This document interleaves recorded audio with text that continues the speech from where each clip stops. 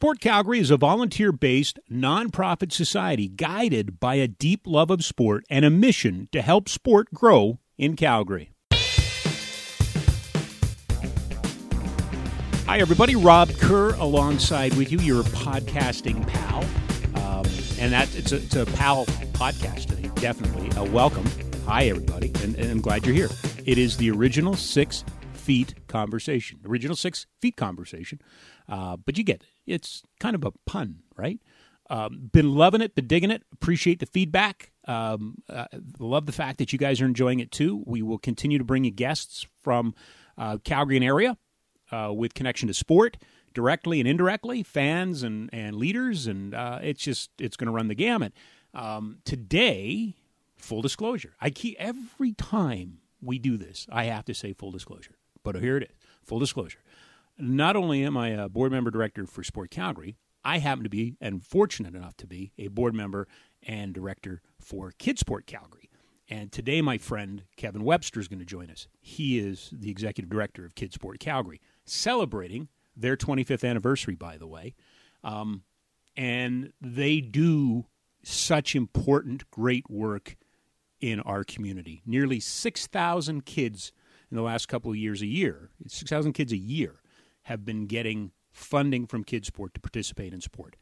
Some of it's hockey, most of it's soccer and lacrosse and dance, basketball, you name it. Kidsport is there to help low-income families with financial issues, make sure that kids get to play sport. I can't think of a higher calling out there, but that's just me.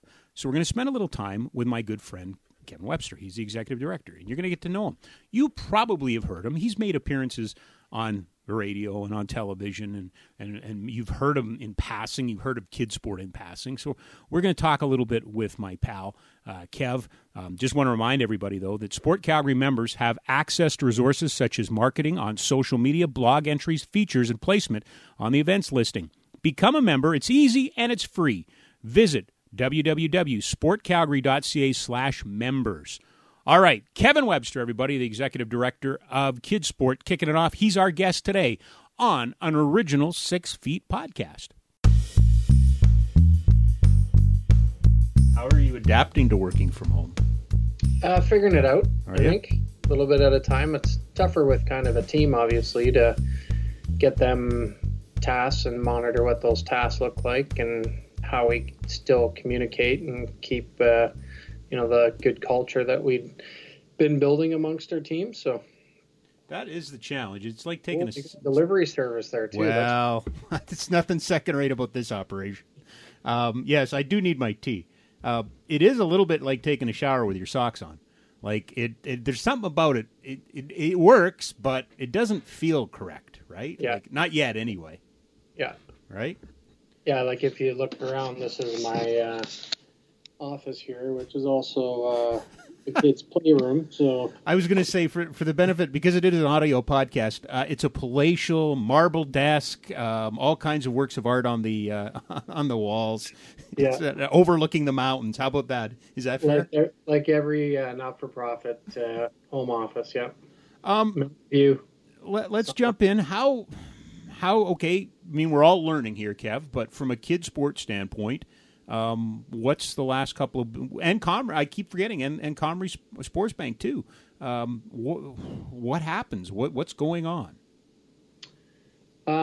Yeah, I mean, we're kind of in we've got lots of tasks to accomplish that are always on the to-do list. But in terms of our regular operations and what our mission is in terms of helping low-income kids access sport, that's obviously on hold. There is no sport, and we're trying to make sure we're ready both on the equipment side. We've turned off the tap, as you could say, in terms of equipment coming in the door. Mm-hmm. Donations, people donating equipment. So we need to be ready to share some communication around that in terms of what types of equipment are priorities. So we're not overwhelmed with a mountain of equipment that just is impossible to get through in the back of the warehouse.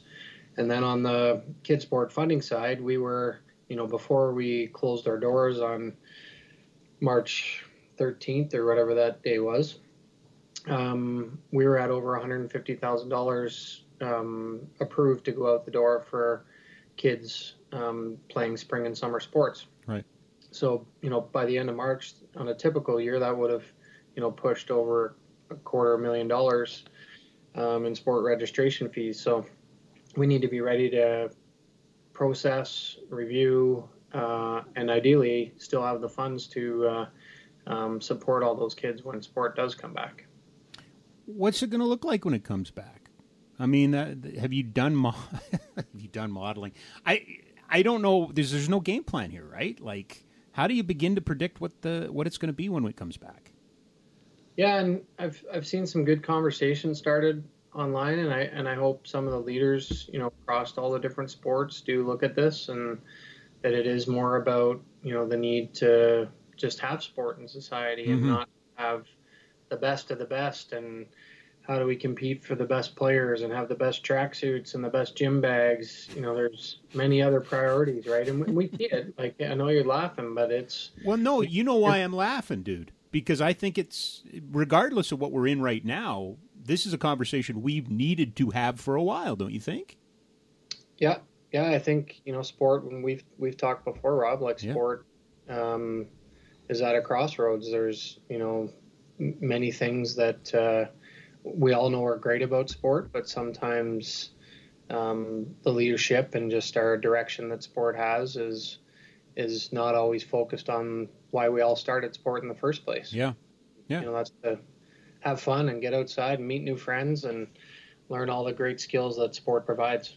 So, 2 gorilla in the room or elephant in the room questions, and then we're going to have a little fun, I think. 1, what do you do to ready yourself as a group? It's tough. It was tough to fundraise prior.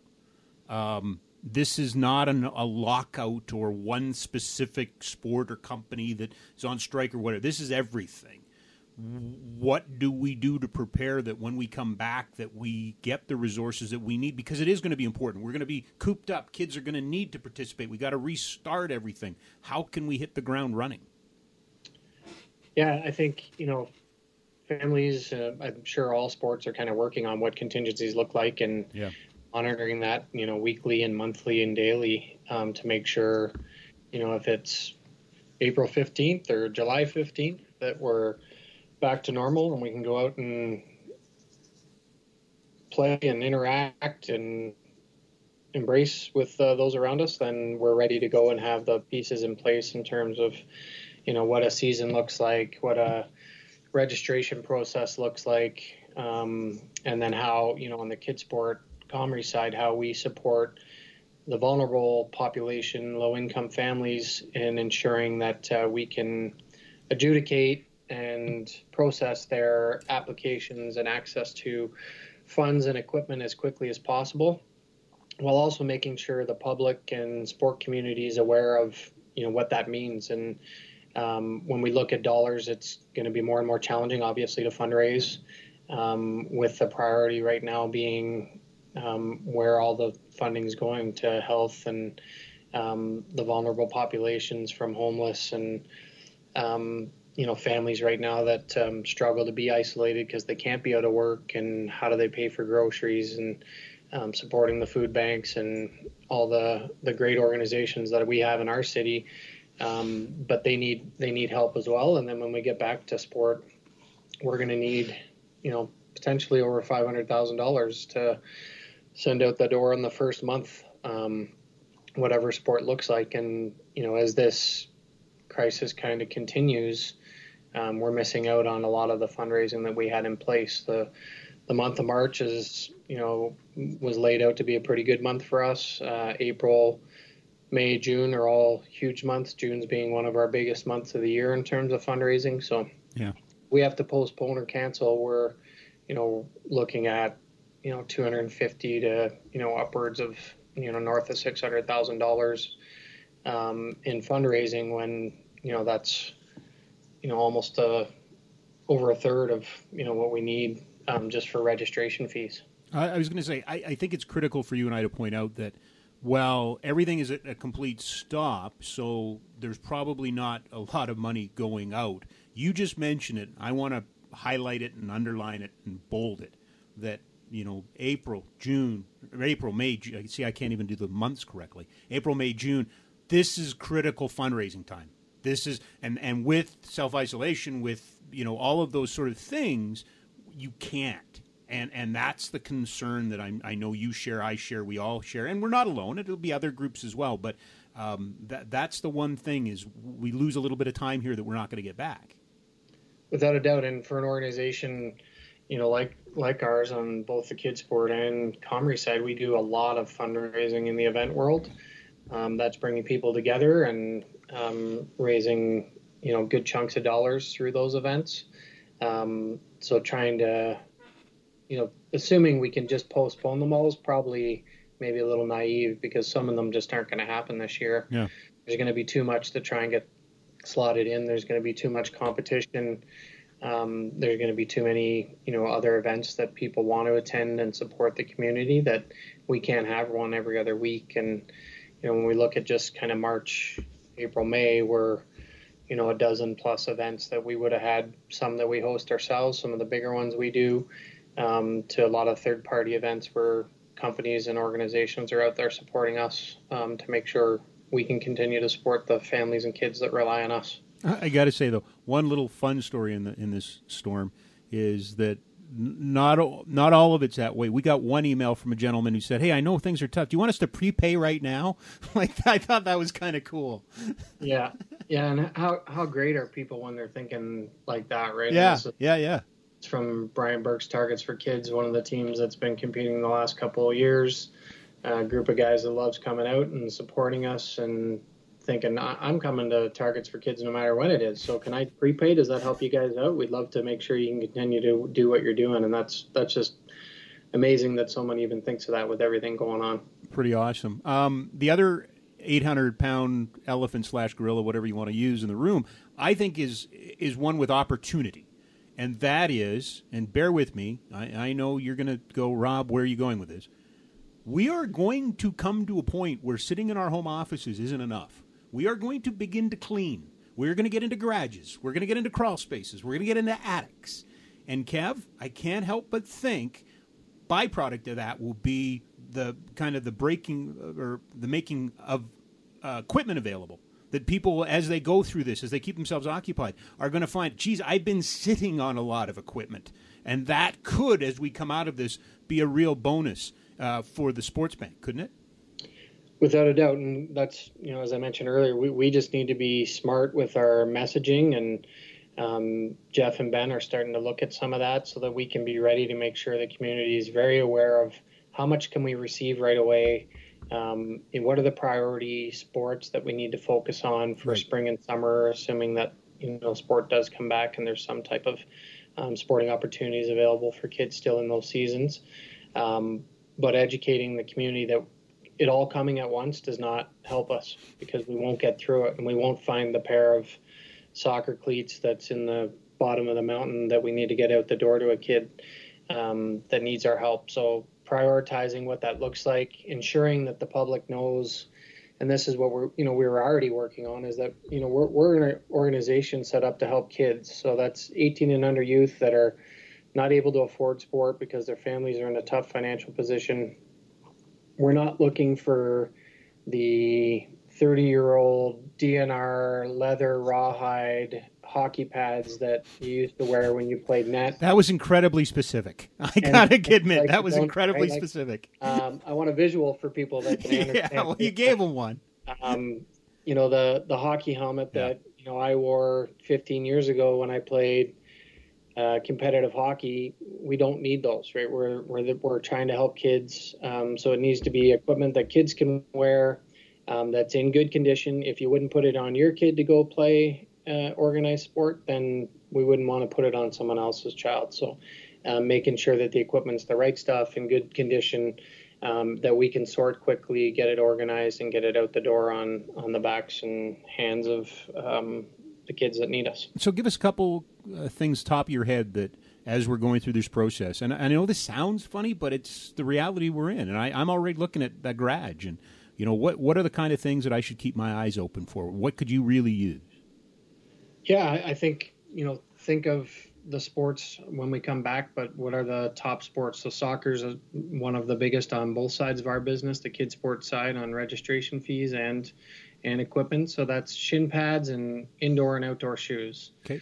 When we think of hockey coming back in August and we start to look at evaluations, the highest sizes of skates in terms of numbers of skates going out the door in the youth sizes kind of 11 through 13. Those are learn to skate, Timbit, novice, Atom, a little bit where we've outfitted the most number of kids, but kids in general with priority ages probably being between that 4 and 12 age range where we're helping the majority of kids. So keeping in mind what those sizes look like from a 12-year-old on down. And then if it's adult rec stuff and stuff that you're not sure about, it's best to call first rather than drop it off at one of the Wood Automotive dealerships around the city or at our office, and then us have to find another location for it to go. Or if it's not in good repair, that it ends up in a dumpster, which we'd rather save a couple people some work in terms of moving that around first. Let's go on a different path. I first became aware of you. When did you take over Kidsport? 2000? July of 2014. 14? Oh, yeah. Geez, I would have said it was 2008. Okay, we'll go with 2014. I first became aware of you because you sent out a note and said, hey, here's what we did. Here's what we raised. Here's who we helped. Here's what we did. And I was like blown away because as a radio station back in my old career, Kidsport seemed like a natural to help, but I had no idea. Like I'd never. Where did you come from, Kev? Where are you from? How did you find your way to Kidsport? I grew up in Peterborough, Ontario. Still consider that kind of home. Went to university at the University of Ottawa. When I finished there, You're a GG? I'm a GG, yeah. Okay. I moved my way into the university sports system, so I spent 4 months with the MLS team, DC United.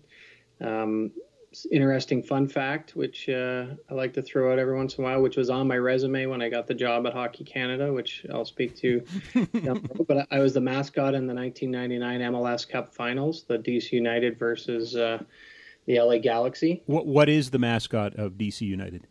Talon, which is okay. Eagle. Okay. So yeah, I was. Now, is it a costume that allows for much? Could you do much in that costume? It was very hot, and it didn't have ventilation, so it allowed for a lot of sweating. Okay. Sure. All right. But yeah, it was a well-designed mascot. The LA Galaxy mascot was a professional, so he quickly laid down the groundwork for me on how this was going to happen in a final. I was. And what was he? What was the Galaxy's mascot? He was kind of a space, full spandex helmet, alien type. Gotcha. Guy from Okay. the Galaxy. So right. Stina Aguilera played halftime. Me and the LA Galaxy mascot had a few wrestling matches throughout, but I was more terrified by my own fans and some of the hardcore soccer fans because a couple times I ended up in their sections and they loved having the mascot there, but they weren't all that friendly to him. So I kind of stuck to the field after that. So okay, can you flesh that out a little bit? You mean the high fives were stiff? Yeah, they were stiffer. Yeah, I was getting tossed around a lot. They wanted me to do some crowd surfing that I wasn't involved in the conversation about how that would happen. So I see. It was enjoyable, but a good learning experience. So I was down there with 3 other Canadians. When I came back from there, I moved to Wilfrid Laurier University. I ran their football stadium and their athletic events for all their home varsity events. And I worked on the Vanier Cup through that time from 2000 to 2005. Golden Gales? The Golden Hawks. Golden Hawks. My apologies. Yeah. But sorry, that's insulting to you. Yeah. Golden Hawks. I'm sorry. Queens Golden Gales. Thank you. Okay. Yeah. Sorry. So you ran a Vanier Cup?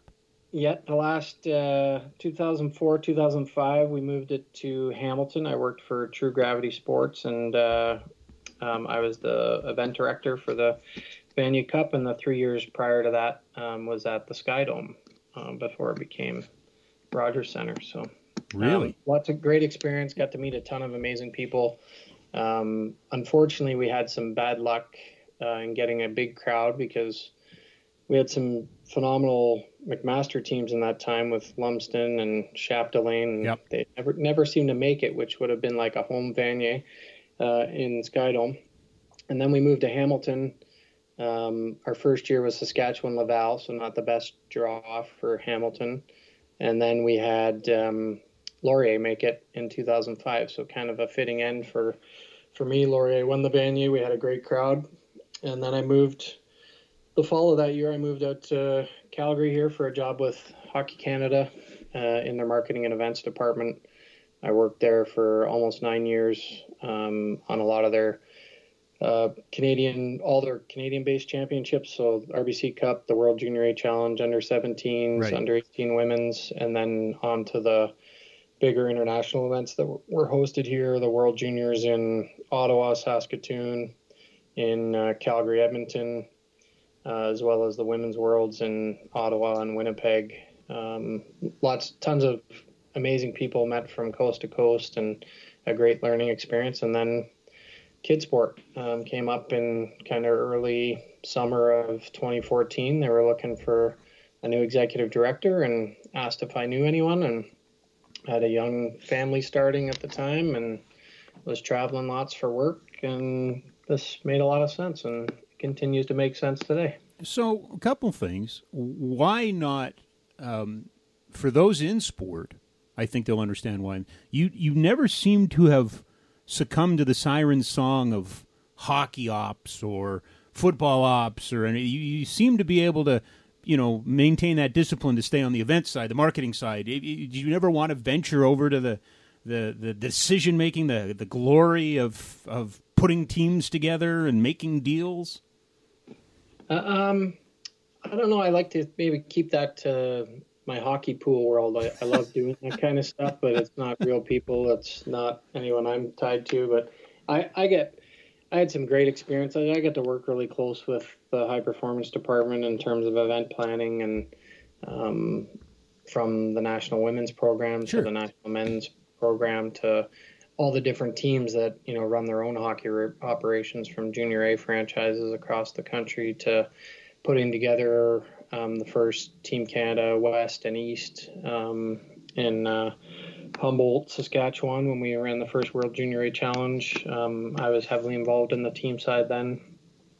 So I feel like through the event world and working with our sponsors and host committees, that I got to experience it all really through my time at Hockey Canada, and never really knew about Kidsport until the job came on my desk. And the more I learned about it, once I got to meet some of the board members and understood kind of their history and the work they'd done and the work they were hoping to accomplish, it was really a no-brainer in terms of, living in Calgary for almost 9 years, not really having a network here. In my first 6 weeks on the job, I met more people in Calgary than I had in my first 8.5 years here. So it continues to be a great opportunity for me. Lots of learning to be done, and lots of potential. And every day we're helping another kid play sport, which is,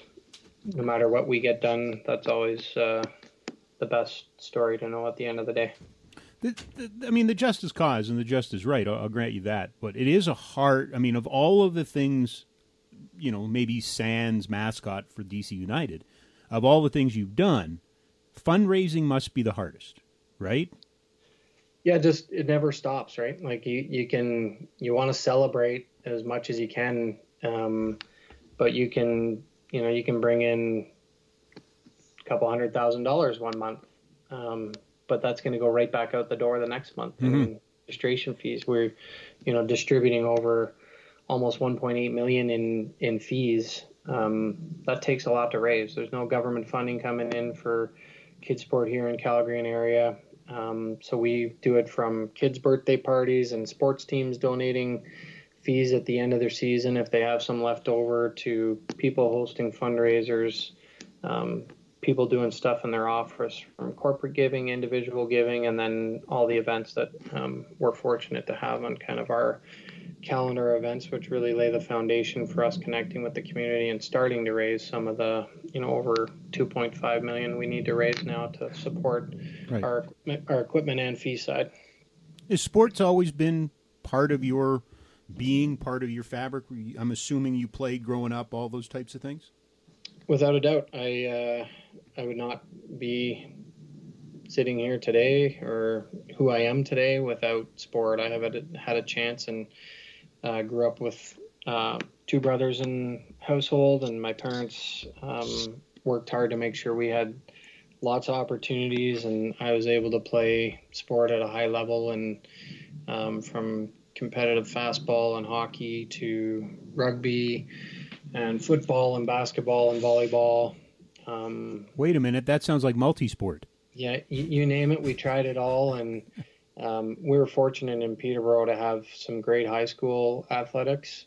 So when we got to the point of high school, a lot of our friends had already played a lot of sports, but you played, hockey for one season, and you played baseball in the summer season, and maybe something in the middle if you could fit it in. But once we got to high school, we had a chance to try it all, and we started high school in grade 9, so we had through our OAC years, we had 5 years of trying a variety of sports and competing with some amazing athletes in the other schools that, from our playing AAA hockey when we got to high school, a lot of those same guys were all playing on different teams. So we got to see a whole different side of the sport of hockey, because now instead of wearing the same jersey, we were all split up and wearing different jerseys and had to be part of building a whole new team. The high school I went to started hockey in my grade 9 year, so I was fortunate to play in grade 10 through till I graduated, and that was my only chance as well to actually play with my older brother, who's 3 years older than I.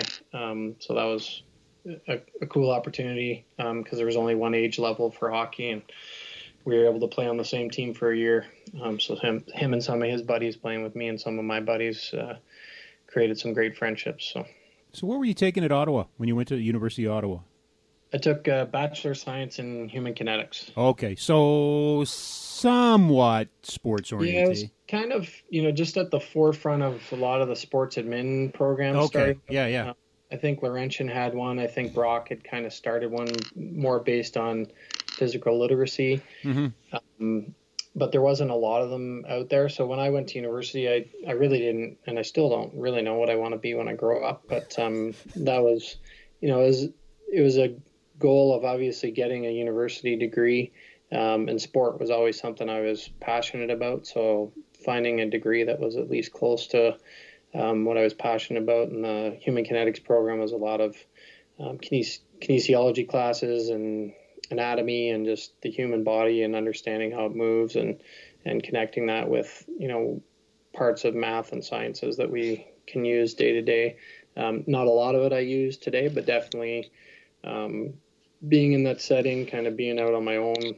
A lot of my friends went to Ottawa, but just understanding how to be an adult and look after yourself and pay tuition and work a job to make sure you can do the things you want to do helped set me up for getting ready for a career life and work life, and starting to make sure I'm ready to be in the position I am now to have a family and do all the things we want to do. So let's say after second year, you're sitting around having a couple of pops with, the guys the gals you're going to school with. What was at that time, where were you headed? What was the dream job? What was the goal there?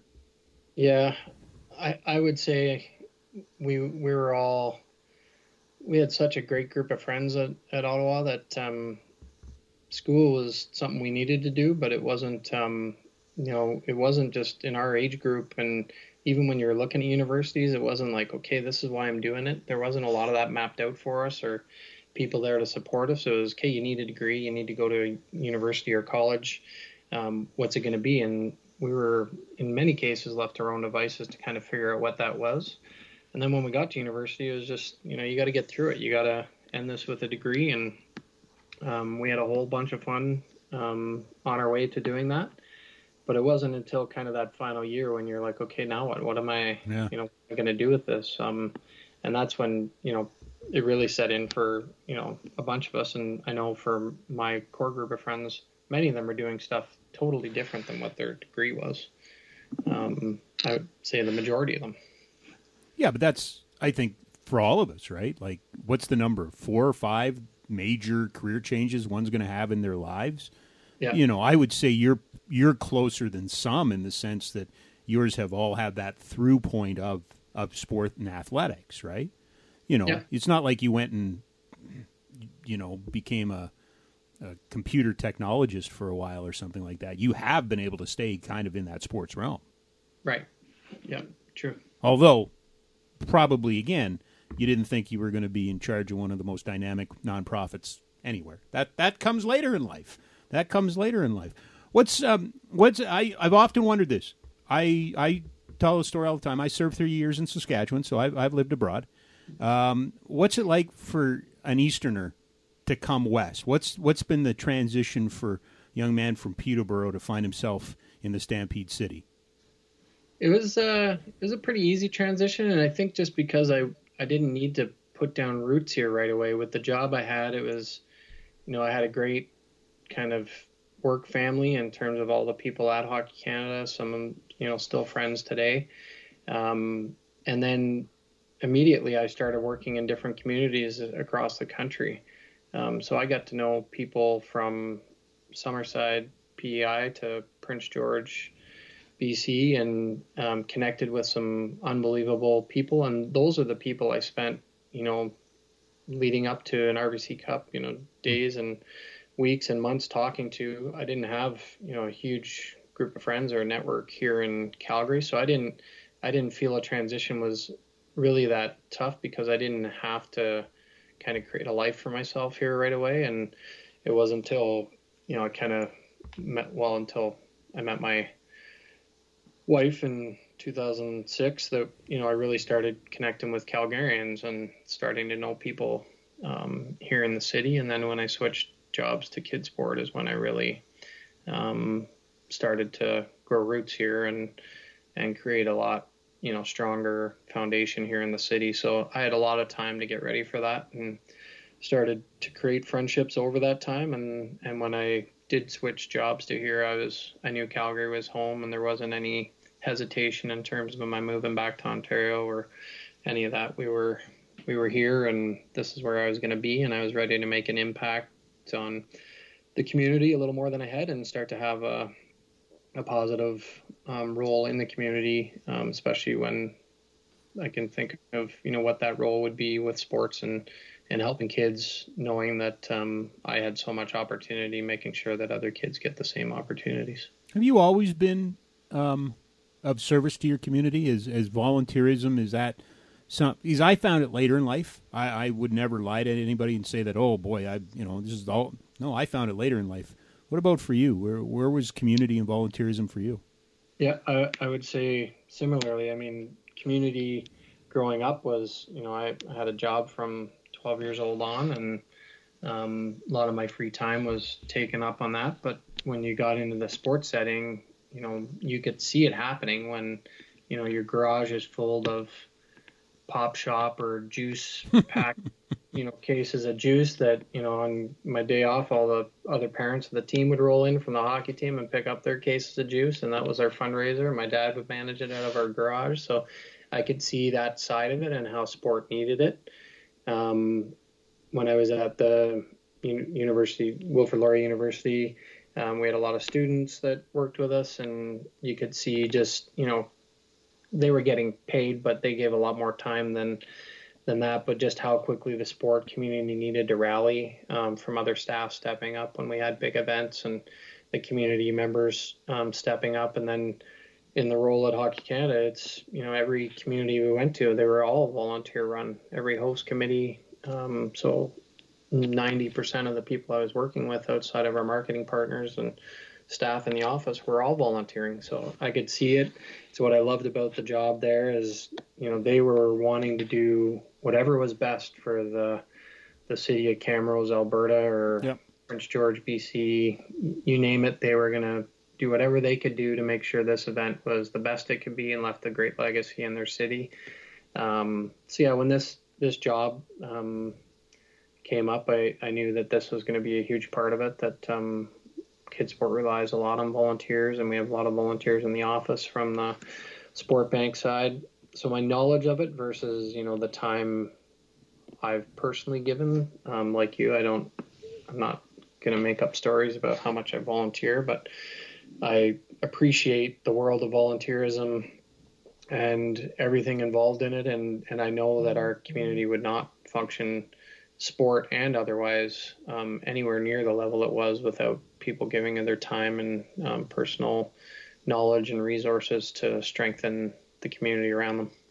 Well said. I do wish this podcast was a game show. If it was a game show, I'd give you 1,000 bonus points for a Pop Shop mention. Hey? Yeah. Pop Shop was the best growing up, right? Bad, yes, but they were amazing, yeah. All I remember about Pop Shop is it was one of the only things open on Sundays at one point in my life. So you go on a Sunday afternoon to this big warehouse, and it'd have that rickety old caravan or conveyor belt, and you push the pop, and you always got to that one section of grapefruit. Who wants grapefruit, right? Yeah. Pop Shop is the best. So you get an extra 1,000 bonus points for today. Okay. Hey? Thank you. All right. By the way, I gotta do a little commercial read here.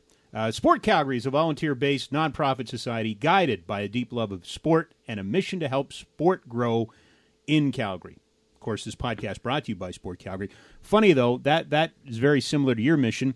Tell me about your ambassadors, and tell me about how you've, I think, done this amazing job of finding really wacky, crazy, passionate, amazing, awesome ambassadors, especially, if I dare say, your female ambassadors, which might be some of the best you can find advocates for sport anywhere. So tell me about that project.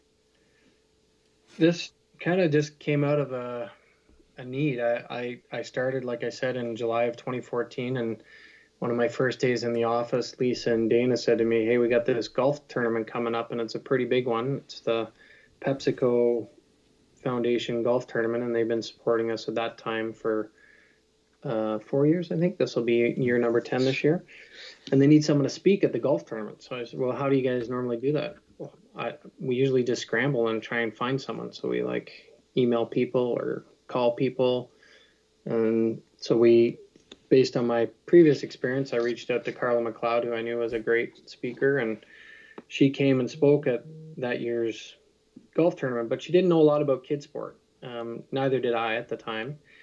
But as I watched her speak, I could see how passionate she was about sport and what it meant to her, and she could easily connect that with Kidsport, but she didn't know who we were, how long we'd been here, the kind of work we do on a daily basis. So connecting to even her sport of hockey or other sports that she played growing up, she didn't have the knowledge because we hadn't given it to her, and she didn't have the tie to Kidsport. So that experience gave us the thought to how do we there's so many great people, especially on the athletic side here in the city. How do we start to connect with some of them and ask them to be involved? So we had some ambassadors. Kyle Schufeld supported Kidsport for many years at that time, but we hadn't kept him updated with information. So we started to reach out to local athletes and media personalities that were tied to the sporting world and said, would you join this group? Our goal with building this group is to educate you on who we are and to make sure if you're at an event that you're very knowledgeable and you can speak personally yourself without someone writing it for you on why I choose to support Kidsport and what they do in our community. So really following social media, we started reaching out to some of these athletes, and once we connected with kind of the core group, some of who you're referring to, so Maria Sampson and Trish Jaworski and Michaela Widmer, Haley Daniels, they started cultivating some of the group on top of that. Yeah. So we've just looked at gaps, and we didn't have a lot of summer sport athletes at one point, so we reached out to Mike Soroka as an example, and one of the greatest human beings anyone will ever come across. And he's like, yeah, I'm just going to AAA ball this year, but I want to do something in Calgary when I come back in town. I'm always going to come back through the winter time. So let me know how I can help. And he got called up to the Atlanta Braves that year, so we didn't connect until he got back. But he was the one that reached out to me and said, "I'm back. What do I need to do? Do you want me to come to some meetings? Like, how do I help? How do I get involved?" And ready and willing to do whatever he can. So from there, we've added, Rachel McIntosh, heptathlete, Jessica Zelinka, heptathlete, Erica Weeb, wrestler, and those individuals, but as a collective, are just all hold the same things in my mind, just amazing human beings that we're lucky to have as part of the Kids Sport Commerce family. And they've all learned so much from sport, and they've all excelled in their own ways at sport, but they all want to do what's right by our kids and making sure that they all have opportunities similar to them, and that the sporting world is ready to support them and be accessible to them. I'm amazed every time I look at the list, and knowing just how unbelievable of people they are and how willing to support not only kids sport, they support many other causes in the city as well. And we've got a really great group that if you ever come to one of our events, and I know you've met a good chunk of them, Rob, but for the people listening, you'll quickly know who they are. They're not always, someone that stood on the top of the podium like Kyle or Erica, but they will come up and make sure you know who they are and why they support kids sport. And they all have a great passion for sport, and they are, just like I've said multiple times now, just amazing people that we're lucky to have in our community that do so many good things for our community. Well, there's so many words in society that we just attach to things, but the word ambassador is so appropriate because they come from all walks of life. They come from all corners of sport. But the beautiful thing is you have a handful, too, that were kids sport supported, that came up, and the support that kids sport gave their families allowed them to excel and eventually make it to the international stage, which is really cool. Yeah. Yeah, and in kids sport, for the ones that were funded directly, obviously they know what it did for their families. Yeah. But that story, in many cases, was provided to a lot of athletes in their age group, in terms of someone in their community helped them play. Maybe it wasn't kids sport. Maybe their family could afford this, but they couldn't get them to practice. And that's, sport's done what kids sport's doing, insular to itself for many years in terms of helping those out who need it. And that's where kids sport just kind of goes above and beyond. And that group of ambassadors, as you've said, the name is so fitting for them. They are not only ambassadors for kids sport, but for sport in general. The life lessons that sport teaches, and for the city that we're fortunate to call home, Calgary and area community is stronger with these individuals living here and making it a better place in their own careers every day, and what they do and continue to do in the sporting world. Except for Francis. That guy's a deadbeat. I just want that out there. Eric Francis, sure, he pigs out on pizza. I get that. Yes, he has hot stove and charity and stuff like that. But that guy's a malcontent. Just saying it. You won't. I will. No, I'm just saying. Couple decades of Eric Francis, and I know you and him have a good ongoing. But I don't know what you speak of. Just like you being a great ambassador, Rob, Eric's been a great ambassador. I refuse to hear those words spoken on this podcast. It's true. Decades. It's true. It's true. Without a doubt. It's funny. We could almost share the story. Like we were all there together at a kids sport event when the world changed. Right? It was pretty wild. Like, we were at Eric Francis in a charity hot stove for kids sport, and he had Dave Dickinson, who, by the way, stole Jeff was good. How okay, I'll get to how the world changed, but how that particular event has gotten better and better each time out is unbelievable to me. How good was Dave Dickinson and Jeff Ward a couple of weeks ago?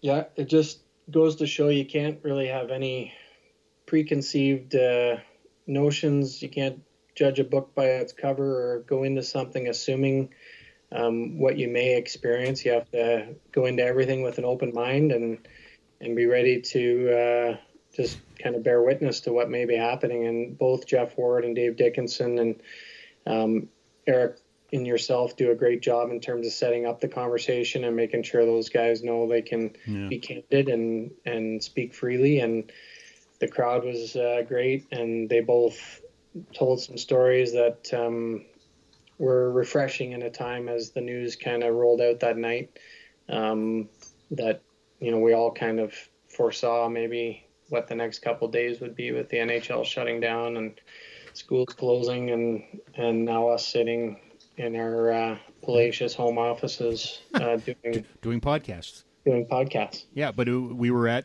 the Beltliner, and it was when the issue in Utah happened, and it all happened in a half hour.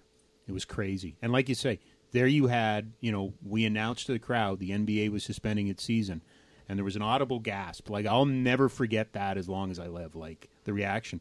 But then to have Dave Dickinson and Jeff Ward kind of immediately react to it was really, it was crazy. It was crazy. It was, it was weird, but you and I have shared a lot of things like that. We've seen some craziness in our time together.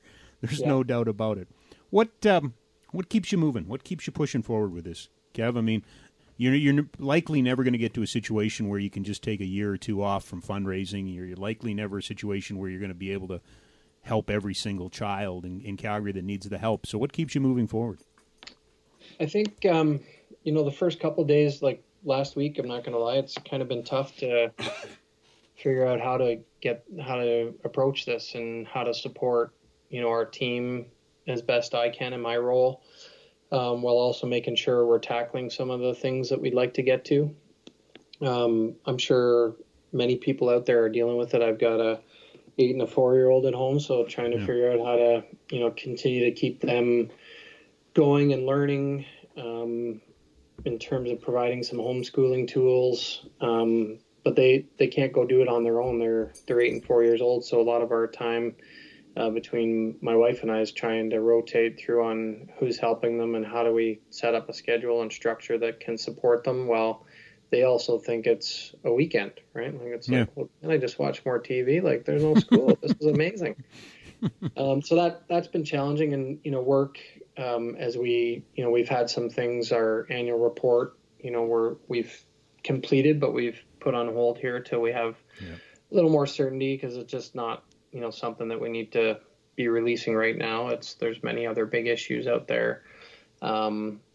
Looking at our operations and how long this goes on for, starting to consider the human element is a challenge in terms of, we have some great people working for our organization. We have some amazing volunteers that come in every day, and ensuring that they have a great place to come back to, and hopefully that, depending how long this goes, that we can keep them all employed. Being that we're, a charity that relies on public funding, and that we're going to be missing out on a lot of that, we have to look at, what the future holds, and depending how long this goes forward, and to do our best to protect those that already give so much of their time for our organization, while also making sure that when we do come back, that we have the resource ready to help the kids that were set out, and the reason why we exist, to help them all get back into sport, the ones that rely on Kids Sport and Commerce to do so. Let's end on something a little positive. We've been doing this with all of our guests. I want from you, and I'm going to leave it rather open-ended so it can be interpreted any way you want to interpret it.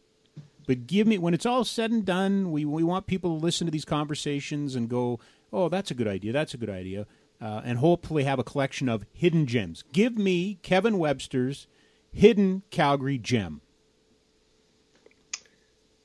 Can I get a little insight as to what other people have been sharing? Well, no, because if I give you some insight, then you're going to do the same thing, right? Like, I'm looking, I think it's an open-ended question, a little nook, little place, a little restaurant, a little park, a little something that is a real cool little hidden gem in Calgary.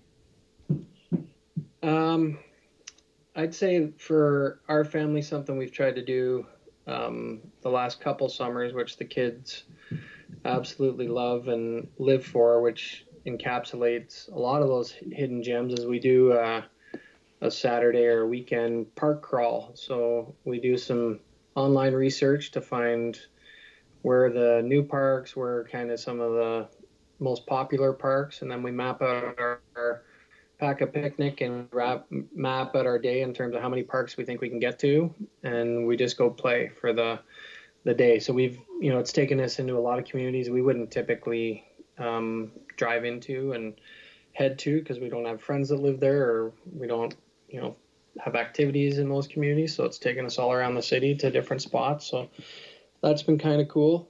The kids love it. They always talk about it. And when can we do the next one?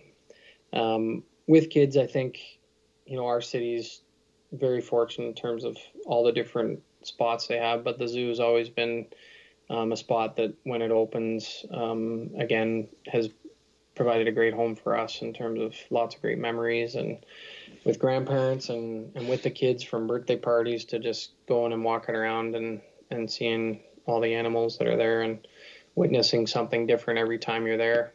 From the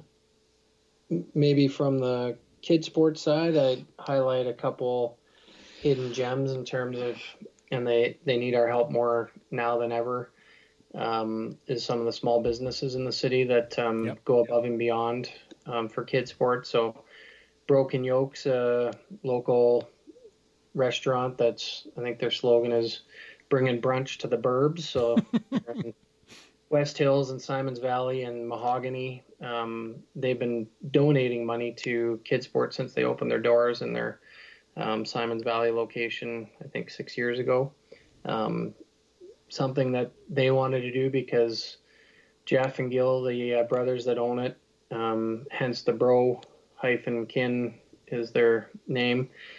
Sport's been such a huge part of their life that when they hire employees, sport's a conversation that they have with them, and what involvement those people have had in sport to wanting to give back to their community. And they reached out to us before they'd even started construction of their first one to see, one, can we actually donate to kid sport? They asked, is this something we can do? And then how do we do it? So we met, and it's been amazing to see their organization grow, and to see what they're doing. They are doing delivery and pickup during this time. And they're just one of many small businesses. We've got 50 plus pizzerias. Many are those mom and pop shops, from Inglewood Pizza and Matador Pizza, Sammy's World's Greatest, you name it. There's small mom and pop shop places that serve up amazing food that are going to need our community support through this, and when we get through it, to make sure they can continue to be pillars in our community, because as small businesses, they don't maybe get noticed as much, but they do lots, from supporting organizations like ours to minor sports teams and other charity events. They're always looking to give, and now we can all give back for sure. Well, I'll say this, that 1999 DC United LA Galaxy MLS final, sure, Christina Aguilera performed, but she wasn't the only rock star there that day. You, sir, are a rock star. I appreciate it, Mr. Webster. Thanks for doing this. I know we'll be in touch, and obviously we've got some work to do when this is all over, but stay safe. Thanks for spending some time with us today. Thanks for having me, Rob, and thanks for everything Sport Calgary is doing to share some positive stories through this, and helping us communicate ours, as you guys always have. That's our pal Kevin Webster from Kids Sport. Appreciate him being honest. I mean, come on, he's a rock star. When it comes to raising funds and keeping kids in sport in our city, Kevin Webster is a rock star, and he was kind enough to join us, and we're very appreciative of that. Just wanted to give you a little bit. This is the kind of thing we want to do here on the original 6 Feet Conversation podcast. We want to, get the people that maybe you heard of or adjacent to or whatever, and get to know them a little bit more. Why be involved with kids sport? Well, you heard from the executive director. Like, he's a cool dude.